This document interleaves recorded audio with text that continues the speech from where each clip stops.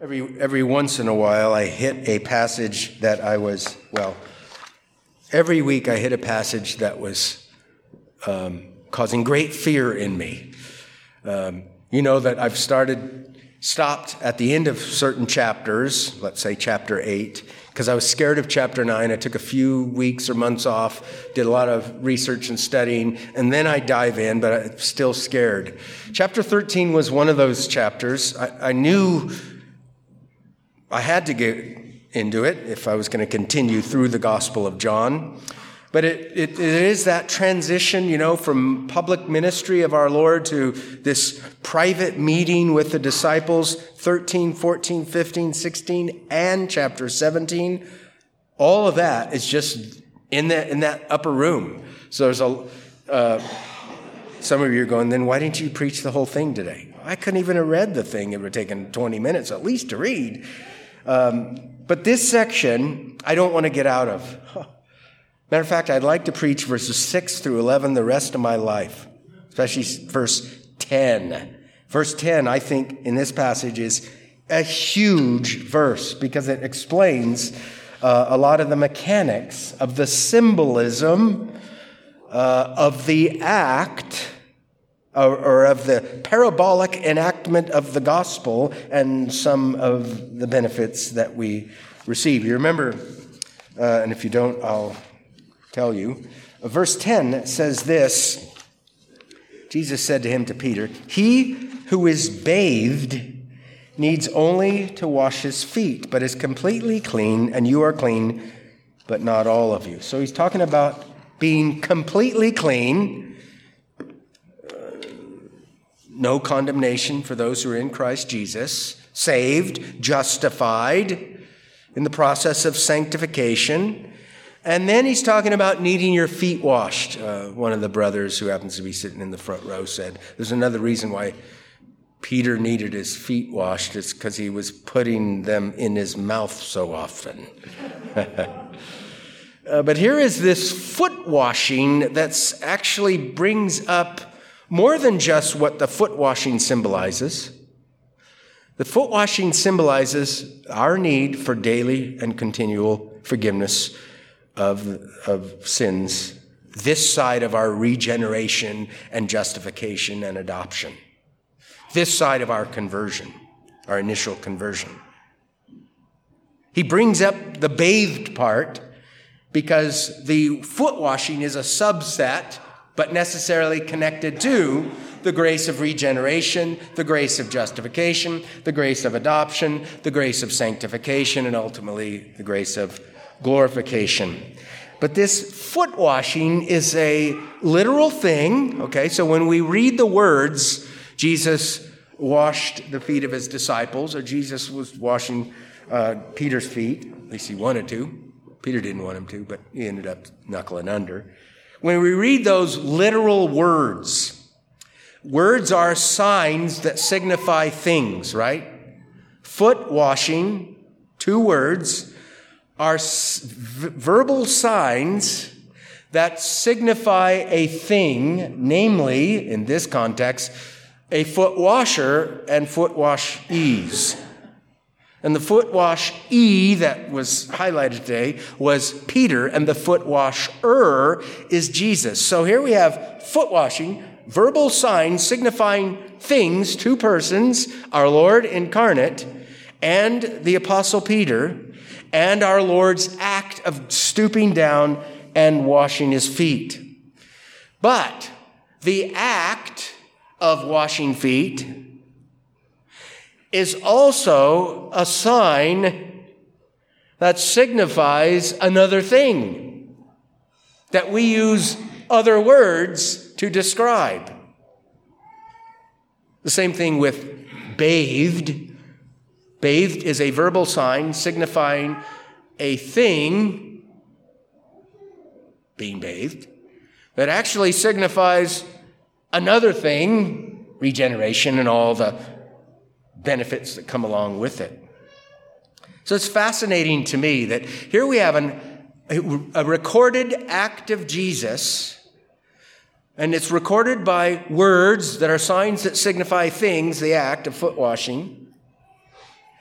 which act signifies another and greater thing? Can God do that, by the way? Can God act and then raise up somebody to write about the act using signs that signify the act, but the act itself is pregnant with meaning? It means more than just the act itself of physically cleaning dirt between toes. Can God do that? Yes. Has God done that before? Yes, all over the place. Right? God does things. God tells us about the things that he does, and God interprets the things that he does for us.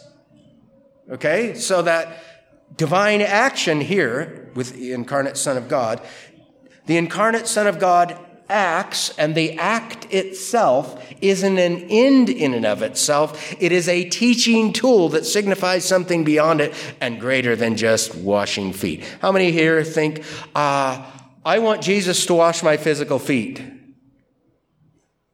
That's kind of a weird question, huh? How many here want Jesus to forgive you of your sins this side of salvation? Every single time you confess them. You get that? I mean, that's what we want. And that's the sign that's being signified by an act that we learn about through words that are signs that signify things that can signify other things. And we use words to describe the thing not found in the text that's being signified. Regeneration. The washing of regeneration and the renewal of the Holy Spirit. The Apostle Paul, in that text, and I think in 1 Corinthians 6:11, makes me wonder, where did you get that washing language from? Who taught you that? A fountain for sin and uncleanness? There's washing. That's way back in one of the minor prophets, right? There's other washing in the Old Testament, so we could say, well, Paul, he at least got it from the Old Testament. Did Paul hear about the washing of the disciples' feet in the upper room? Could he have? Yes, he could have. Did he? We don't know for certain. But you know me, I like to ask questions about it. He does use washing language there. This is why we sing hymns with poetic language about cleansing and fountains and blood and, all that stuff, because it's ultimately, rooted in Scripture. So I have notes here. I should probably get to them. We did some contemplating, correct? The one was, we learn here that the disciples of our Lord were bathed. That is, they were fully forgiven because the soul cleansing power of God had come to them, regenerating them, forgiving them, giving them access to all the benefits of our Lord, all the benefits that our Lord came to earn and give to poor, needy sinners. And secondly, we learn here that Peter was fully forgiven of his sins, a born-again believer in Christ, a full participant in all the benefits of Christ, yet he was Peter, And then third, I might have just rained on this parade, I'm not sure. We learn here that our Lord's act of washing the disciples' feet signifies our Lord's work of the perpetual forgiveness of sins. I did already say that, right? We already just talked about that. So the physical act of washing feet by our Lord in the upper room, as recorded in John 13, actually tells us more about the benefits of Christ. What does it tell us? Believers sin every day, get soil on their feet, and need it wiped off. And who wipes it off? Jesus does. Our Lord does. It's by virtue of his work for us. It is a benefit of Christ that comes to the people of Christ by the Spirit of Christ. And how do we know this? By the Word of Christ. So that sometimes in the Bible, words which signify acts also signify other words which signify other acts. How do you like that one? So this is interesting. Some of you know the debate about, do we interpret the Bible literally? Who wants to say no to that? No, don't interpret literally. If you interpret this woodenly literally, there's no symbolism about The incarnation, the assumption of flesh, the servant mentality of the Lord while here, in accordance with the prophets of the Old Testament, specifically and especially Isaiah. There's no symbolism of the forgiveness of sins. There's no symbolism in the word washed or bathed, of regeneration and of the complex of redemptive benefits that come along with it. There's none of that. All there is foot washing. Okay? So you know that some very small percentage of Christians throughout the history of the church have taken this to be just that. It's the third ordinance: baptism, the Lord's Supper, and foot washing. So we don't want to read it, and we shouldn't read it woodenly literal, but we should read it literally. We read it literally. I've spoken the words to you more than once, right? But then we have to interpret the words. And as we interpret the words, we realize that these words are signs signifying things that happened. But the things that happened were also signs signifying something else that's happened, namely the redemption wrought by the Lord Jesus and applied to the souls of needy sinners like us. So there's a lot going in this text. We can learn about biblical hermeneutics here. Hermeneutics. Another 4-syllable word. It just means the science of interpreting the Bible. The means, methods, and ways and reasons of interpreting the Bible. And we learn from this text that we need to be very careful when we use the phrase literal interpretation. We got to be very careful of what we do and don't mean by that. We don't mean there's no symbolism in the Bible, okay? And most Christians realize it. There is symbolism. I'm saying this is a symbolic enactment of not only the incarnation, sufferings, and glory of Christ. He went down, he served them, he went back up to the table. Remember that one?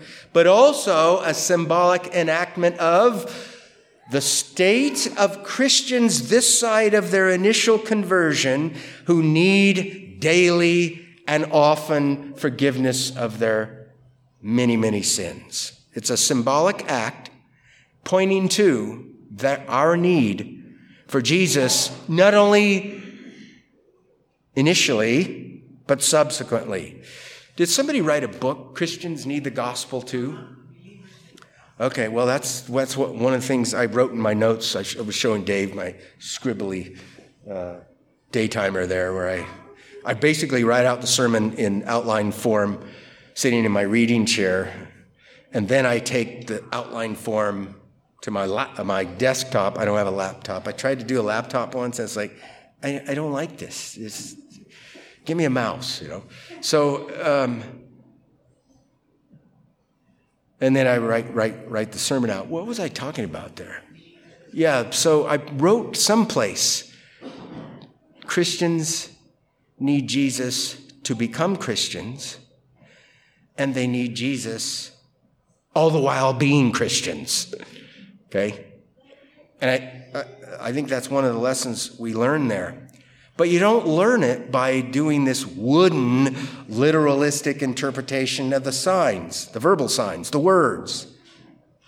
Right? The words are telling us what happened back then. And what happened back then are telling us something greater than what happened. Jesus did wash their feet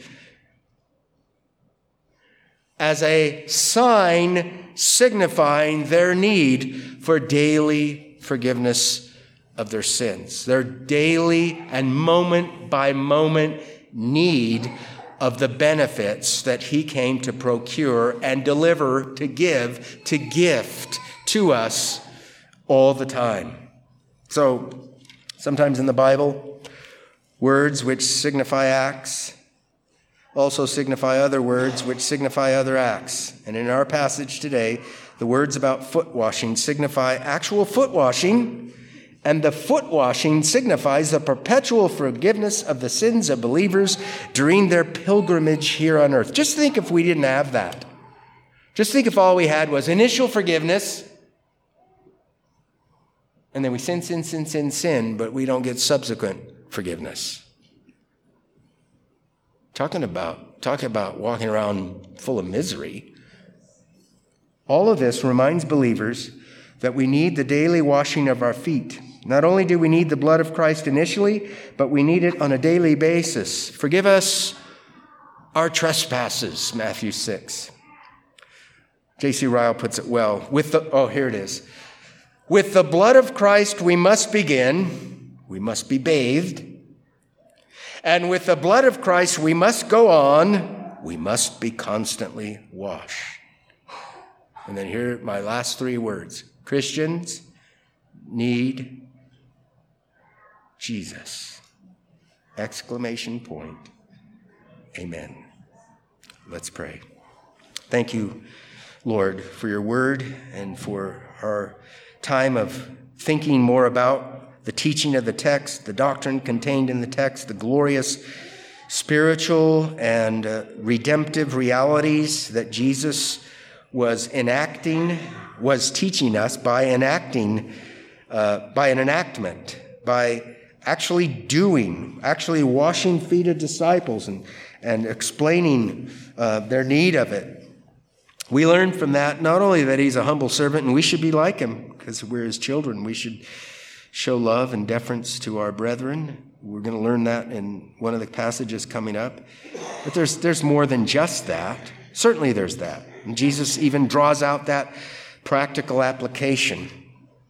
But there's signs signifying great spiritual redemptive realities. The forgiveness of all of our sins, the subsequent forgiveness of our subsequent sins, all based on the doing, dying, and rising of Jesus for us, and all because of the love of God for sinners like us. Help us. Inflame our hearts, enlarge them with your truth, so that we might be, in turn, like Christ, and give ourselves for the well-being of our brothers and sisters in Jesus. He says that men will know that you are my disciples if you have love for one another. There is something of an evangelistic hook that is created when brothers and sisters in Christ in churches are loving each other like they ought to love each other. It doesn't save people to watch us love as Christians ought to love, but it does pique their interest. May we love in that way. And may you help us now as we take the supper. We ask in Jesus' name. Amen.